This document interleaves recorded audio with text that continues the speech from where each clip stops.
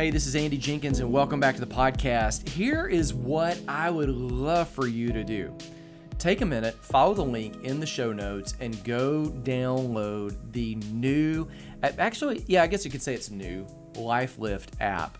That app, it's really about a month and a half, 2 months old. I've been working on it throughout the fall, uploading videos into it. The free 21-day challenge video course is in there. The podcast is in there. Some of you are listening to this from there, where it's released earlier. Other video courses, 2 audiobooks of mine are completely free inside the app. And so I would love for you to take a look at it, give me some feedback on what you think about the navigation, about the ease of how you get around everything. One of the things that I really want to do is to provide ongoing value for you every week through this means, through the podcast, through the website. But more and more, as people are doing more on the phones, there really becomes this means to do it in the app. And so that's one of the recent projects that I've taken on, is to put a lot of the content in the app. It makes it easier to access. And so that's it. Take a look at the app and download it. Let me know what you think. And there are some audiobooks, again, for free, as well as some video courses, all unlocked right there. You don't have to do anything except for create your own login. It doesn't put you on an email or anything. Most of you who listen to this already have that anyway. Take advantage of that. All right, commercials out of the way. Here's what I want to talk to you about today, is this topic that Jesus came to make it easy. Now, I don't mean easy in the sense of life's going to be just cush. Life's going to be simple. I mean this. The simultaneous tension of most of the big things in life are on the other side of hard. Okay, so, you run into new parents or people that are about to be parents, and they think they are so busy right now, right? They're so busy. We just got married. We're moving into a house, or we're, setting up house together, whatever. And then they find out they're pregnant, and then, we're going to have a kid. And I go, that's going to be a little bit harder than what you're thinking right now, because I've done it before. Or you're going to take control of your health. You're going to lose weight. You know what? That's going to be difficult. Or you're going to mend a relationship. That's going to be hard. You're going to build a business. That's going to be a little bit harder than what you thought. You're going to, whatever it is that you're going to do, most of the time, leadership guru John Maxwell says it like this: most people have uphill dreams, but downhill habits. Most of the great stuff in life, most of the stuff that's of great value. In fact, I'm opening up the advanced book right here. I talk about that in, I think it's chapter 48. The name of the chapter is, Have You Bought the Dream, or Are You Renting It?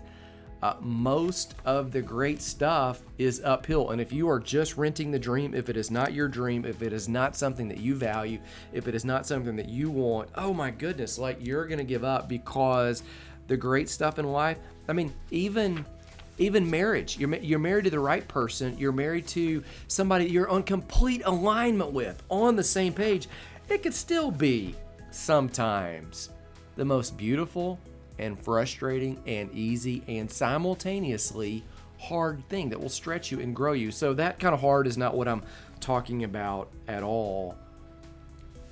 And that kind of ease is not what I'm talking about. What I guess I'm really talking about is the tension of, there is enough tough stuff in life.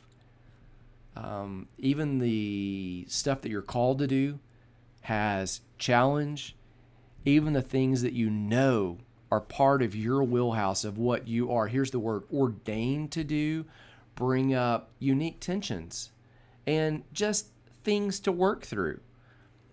Even all of that has just a measure of difficulty, just a measure of sometimes pressure.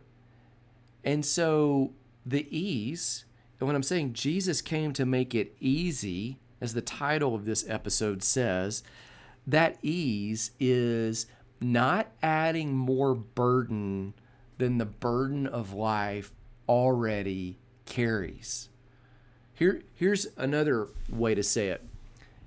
In Matthew chapter 11, one of my favorite verses, he says, "Take my yoke upon you, For my yoke is easy and my burden is light. Take my yoke upon you. My yoke is easy. My burden is light.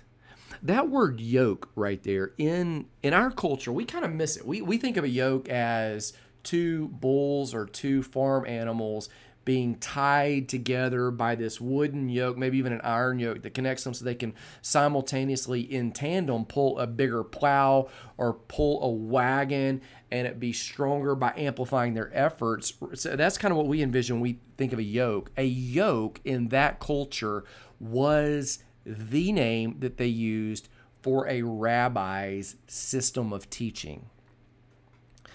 Jesus says, take my yoke on you.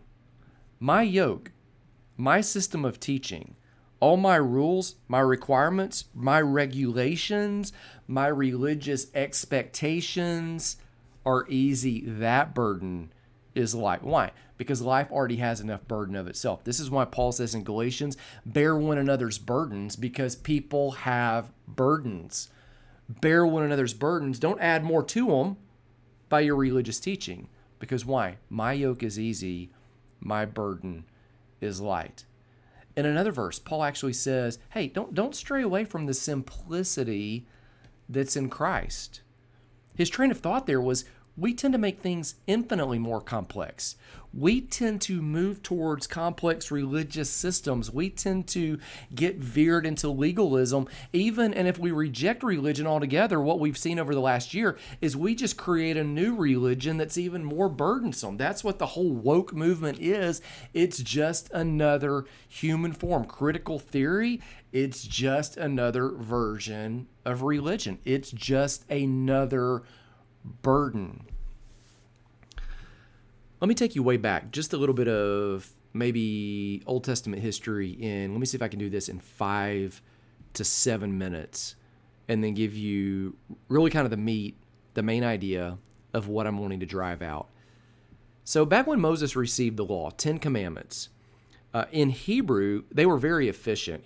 Moses, Old Testament Hebrew, Moses goes up on the mountain. He receives, you've seen the 10 Commandments kind of on stone, like on the movies when you see it, or you've seen it in drawings, on illustrations. Maybe you see it growing up in Bible school. It has 10 sentences that are written out. Thou shalt not kill, thou shalt not steal, thou shalt remember the Sabbath, thou shalt, all of these commandments seem to be somewhat lengthy. Honor your father and mother. In the Hebrew language, it was really called the Decalogue. 10 log words, Decalogue, 10 words. Why? Because everything that was there was just a single word based on the verb tense and based on all of the grammar that would be on that word. Hebrew was very efficient.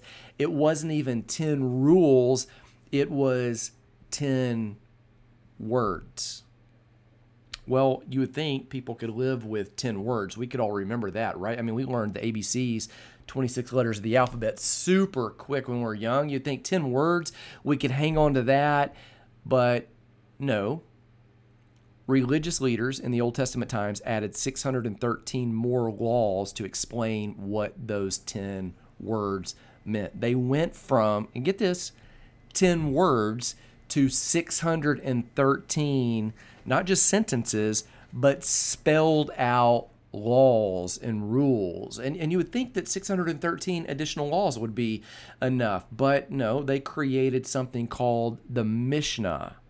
It was the oral tradition built around those laws to explain what those laws meant.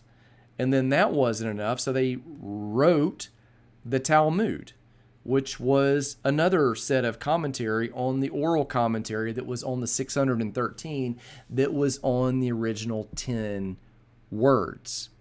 That wasn't enough, so scribes and lawyers, they added more legal commentary on the Talmud. So now you had, and they called these things, if you look at them on paper, in fact, I'll put a picture somewhere related to this. If you looked at it on paper, you would see the text, and then around the text of the scripture of the Old Testament, you would find these blocks, and then around those, you'd find more blocks that were kind of pointing to those blocks. And it looks like all these blocks around blocks, almost like a maze.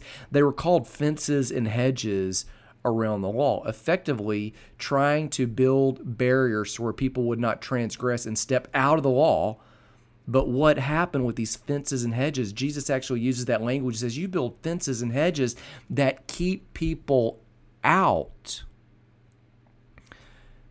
And so everybody, in some sense, well-intentioned, honorably motivated initially, was building boundaries so they didn't transgress those original 10.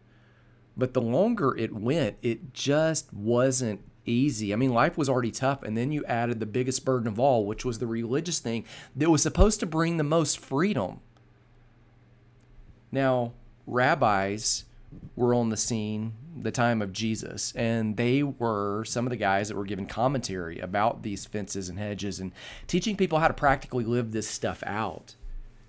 Remember, Jesus was a rabbi. He drops into that historical tradition, so he picked up some of their practices. And so we see Jesus doing things like they did, like binding and loosing. So if a rabbi saw a rule, they might say the law says honor the Sabbath, and the rabbi might bind, meaning forbid certain things on the Sabbath, but loose other things. He might say, well, I forbid, I bind going and opening your business on the Sabbath, but I loose, I free you to cook and share a meal with your family or to do your yard work with your family. I mean, that's just kind of a hypothetical example that I might made up right there. I bind you from, going out and doing the yard chores. I loose you to, somebody goes into labor, or if one of your animals is going into labor, I loose you to go work and do the things that are truly required in the moment. Binding and loosing. Now, you see Jesus giving this empowerment to disciples. Whatever you bind on earth will be bound in heaven. Whatever you loose on earth will be loosed in heaven. I've seen so many people that read this stuff, or they go in, if you've ever gone to like an Assemblies of God church or a Pentecostal or a charismatic now, and I'm not against those stripes of Christianity at all. I'm just saying those tend to be the people where they're going, they can start rolling up their sleeves and go, I bind the devil and I loose this and I bind, and they look. That's not how it originally was done. It was all about encouraging people of how to live out the black and white text of the law in actual living color in everyday life. There were other things that the rabbis did. They had these phrases, you've heard it said, but I say to you. That was kind of the formula they used to compare and contrast. You've heard this rabbi say that if you want to do this thing on the Sabbath, you've heard it said, but I say, and they would contrast and say, this is the way one person says it. Most of the time they'd be honorable. They're just kind of showing their different school of thought. You've heard it said, but I say. Now, Jesus uses this language all throughout the Sermon on the Mount. You've heard it said, an eye for an eye and a tooth for a tooth, but I say, you see? And you would also see them talking about fulfilling the law and fulfilling the Torah by showing what the essence and the heart of it was. And again, everything that they did, their system of teaching, it was called a yoke. And so when Jesus comes in and says, hey, my yoke is easy, my burden, it's light. Take my yoke upon you. What he's doing is he's contrasting the weight, the burden that so many other religious leaders toss upon people. And saying, of all things, life is hard. The things that you're going to do in life, raising kids is hard. Starting a business is difficult. Maintaining healthy boundaries in relationships and boundaries where these relationships can thrive. Oh, it's hard. Maintaining your sanity amidst so many crazy people in the world is difficult. We don't need to add religion to that to make things even more complex. Like, this should be, spirit and life should be the most freeing things that add wind into the sails of all of that. And to this, Jesus looked at Pharisees and said, like Matthew 23:4, you put a yoke on people, a burden on people that they can't even bear, that they can't even carry. And you see, if religion is weighing you down, it's not the yoke of Jesus, but for sure, because Jesus came to make this stuff light. He came to make it easy. He came to lift off requirements and to elevate freedom, to elevate relationship. There's a great example of this. Maybe one more example, and then I'll get in kind of to the meat of the teaching. In Acts chapter 15, there is this big question that is on the table. Acts chapter 15, the doctrine of salvation and thousands of years of tradition are being discussed in Jerusalem by what we now know as the Jerusalem Council. It's being headed up by James, who is Jesus' little brother, who is at that time the de facto official leader of all of Christendom. And all of the other leaders of the early church are there. And they are discussing the question, do men need to be circumcised? If they're coming from a Gentile faith, do they need to be circumcised? Or from a Gentile lack of faith? Or from a Gentile paganism? Do they need to be circumcised in order to be saved? Now, this was a massive question, because if you remember way back, the founder of our faith, or the father of our faith, Abraham, the sign that God gave him to mark that he was starting a new movement, a new line, a new lineage, that he was going to multiply his seed throughout all the earth, the founder of our faith, he had been given the sign of circumcision. This had been repeatedly confirmed throughout all of the Old Testament. When God called Moses through the burning bush, the first sign that he gave to him is he said, you need to go circumcise your son. And he did. When God called Joshua to lead the children of Israel across the Jordan River after Moses had died, right when they got across the Jordan River, the first thing that they did was they had a covenant renewal ceremony, and they circumcised all of the men who were now of age, who had not been circumcised when they were wandering in the wilderness for 40 years. We see this occur over and over throughout all of the scripture. We see that Jesus himself was brought into the temple on the 8th day, as was every other Jewish male, to be circumcised. That was kind of this outward expression of the covenant that God had made with his people. The men were circumcised. So on the table in Acts 15 is, does this fundamental requirement that has been a requirement for thousands of years still need to be done? And here's the decision that they make in Acts 15. And this is astounding. Is the leaders get together and they say, it seems good to us and to the Holy Spirit. Seems. Now you're talking, you've got the biggest shots in all of Christian history. You've got men there who walked with Jesus while he was on the earth. You've got people there who were related to him by blood, and they say, with all of this wisdom that they had access to, it seems like there is this humility where they're saying, I really believe we're doing the right thing. At the end of the day, we're doing the best we can. It seems good to us not to lay on any other burdens upon you, except for, now if you read the text there, they talk about sexual morality. So guys, stay with one woman. They talk about meat sacrifice to idols, which would have been a pagan way of worship. And they say to remember the poor. And they say upon this, no other burden. What do? They bind requirements and they loosen other things. You see, they bring in this freedom. They interpret it. Jesus had given his disciples, hey, whatever you bind on earth is bound in heaven. Whatever you bind here, hey, we're not going to require circumcision on earth. And Jesus has already looked at him and said, okay, yeah, I've already said. Back when it's here on earth, I've already said, whatever you bind on earth is bound in heaven. Whatever you loosen. It is this trust that he gives his followers to make it easy. That's what Paul said, Galatians 5:1. It is for freedom that Christ set you free. Don't go live under a yoke of slavery. What's he talking about? It's for freedom Christ set you free. Don't go stack up a bunch of religious rules and add a burden with all this religious hoop jumping. Be busy about connecting with your Heavenly Father and be busy about helping others live the life they've been given. Why? Because Jesus didn't come to make life difficult. Life's already difficult as it is. Let's carry each other's burdens, not create more religious burdens. There's an incredible story of this, and maybe this is kind of where I want to start winding it down. I've read this story multiple times where Jesus gives his first sermon, and then after that, he ends up going to Simon Peter's mother-in-law's house, or Simon Peter's house, and Simon Peter's mother-in-law's there. She's sick with a fever. You see this in Matthew chapter 8. You see it in the book of Mark. You see this one all throughout the Gospels.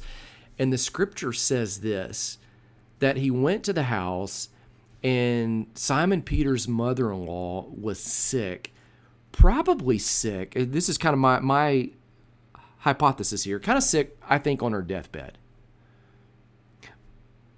It says that he heals her, and immediately she gets up and she begins serving them. So she exercises hospitality. She feeds Jesus, and she feeds the disciples and feeds the women who would have been traveling with them in that time. There's this entourage that kind of went around with Jesus. And then the scripture says everybody who was there around in the city heard it. And then it said at sundown, everybody gathered together so that there was no room even at the door, and he healed them all. I'd always kind of looked at that verse. I've taught that passage a lot, and I will always emphasize the Jesus healed them all part. And if you've been here and listened, you know that we kind of draw out the word there of therapeuo. Like Jesus has done all of these miracles in that whole Matthew 8 passage. He's healed a leper. He's healed other people. He's done a miracle there with Simon Peter's mother-in-law. And then he therapeuos. He teaches how to be well. He teaches everybody in the city there, in the town, how to be well. I want to emphasize something else, though. Notice it was the Sabbath, and it says at sundown people all came. And then they were healed. Why? Because on the Sabbath, they were prohibited from going and coming. On the Sabbath, they couldn't get access to Jesus. On the Sabbath, the rules, the rituals, the things they obeyed kept them at that point far from God. Now, do you see it instantly at sundown? They all go there. They're all healed. They're all taught how to live well, all taught how to be well. But before that, they couldn't connect with each other. They couldn't connect with God in the flesh, who is right there among them. They couldn't receive the help that was so much needed. Why? Because somewhere people had taken 10 words to remember the Sabbath and keep it holy. That was the word, was to remember, to honor this day, to set apart this day is different. And you would think of all things that could happen on that day. I mean, Jesus heals people on the Sabbath repeatedly, all of the time. He's in the synagogue healing lepers. In fact, in that story, if you read it just a few verses up in Matthew chapter 8, he heals a leper on that day. He's healing people on the Sabbath repeatedly. The women with flow of blood on the Sabbath. Okay, the lame man on the Sabbath. Blind people on the Sabbath. People over and over. Lepers on the Sabbath. And repeatedly the Pharisees are angry with him because he's healing people on the Sabbath. On this day, the people couldn't come and get the access that they needed, even though Jesus is obviously fine healing people on the Sabbath. Why? Because men somewhere had turned 10 words into 613 bigger rules, and then had created commentary, oral tradition on those rules called the Mishnah, and then they added the Talmud, the written expressions around the oral tradition around that, and then they added more fences and hedges to protect the very things that they were using to keep people in were actually now keeping people out. And because of that, God was in people's midst, right there among them, walking among them in the house, physically down the street. And people had to wait. Here's what is so odd is when you read the New Testament, Paul says in Colossians 3 that a lot of times religious rules and religious-based relationship, they look ironically very much the same. The key is just the motivation and what's going on. You know, Jesus didn't teach a new text. He was teaching the same text, the same scripture that all the Pharisees and scribes and everybody else that was doing the 613 plus the Mishnah plus the Talmud plus the fences and the hedges were teaching. He just had made it free and had life and energy and vitality inside of it. Paul says religious legalism, a lot of times it looks wise, but it can't bring that life. It brings a barrier. Instead of bringing people in close, it actually pushes people away. What's the point? The point is this, and I end with this. Jesus came to make it easy. In life, I would expect it to be hard. He said, you in this world will have trouble. John 16:33. You will have trouble. It will be difficult. Life is, as we say so often, life is beautiful. Life is also, it is hard sometimes, right? Relationships, they're hard. Illness and sickness, and man, we've been through that this year. Hard. Dealing with surgeries and, the life-threatening stuff. We've been through that this year. That's hard. Dealing with pandemics and politics, no matter what side of the equation that you're on, no matter where you sit on the aisle, hard. Raising kids, starting a business, climbing out of debt, maintaining your health, especially as you get older, hard. Just keeping focused on the most important things and not growing weary and doing good, hard. That's going to be hard. But don't add burdens to other people. As Paul says, man, bear one another's burdens and fulfill the law of love. That's the part where it circles back to the law of love. Jesus came to make those things easy. Connecting with other people, easy. Connecting with Him, even easier. Living the life of overflow from that, sometimes difficult. That's why we keep the access to Him, keep the access to each other easy. Take my yoke upon you, He says, because my yoke, my system of teaching, my way of doing life, my way of teaching, it's easy because in this world, there's enough trouble to go around. So let's make this burden light. My prayer for you as I sign off is that the Lord would bless you, the Lord would keep you, He would give grace to you to endure the tough stuff that is going on, especially during the season. Holiday season is a time when it is so difficult because we have the presence and the reality of the past expectations that now aren't true, right? On so many levels of what we thought would happen, we thought what this would look like with family and memory, and so many of these things just kind of crash in. This is a hard time for so many people. So give grace. And whenever you come in contact with them, make it easy. My prayer for you is that it would be easy because Jesus' burden, His yoke, easy, light, grace, peace. I'll see you soon.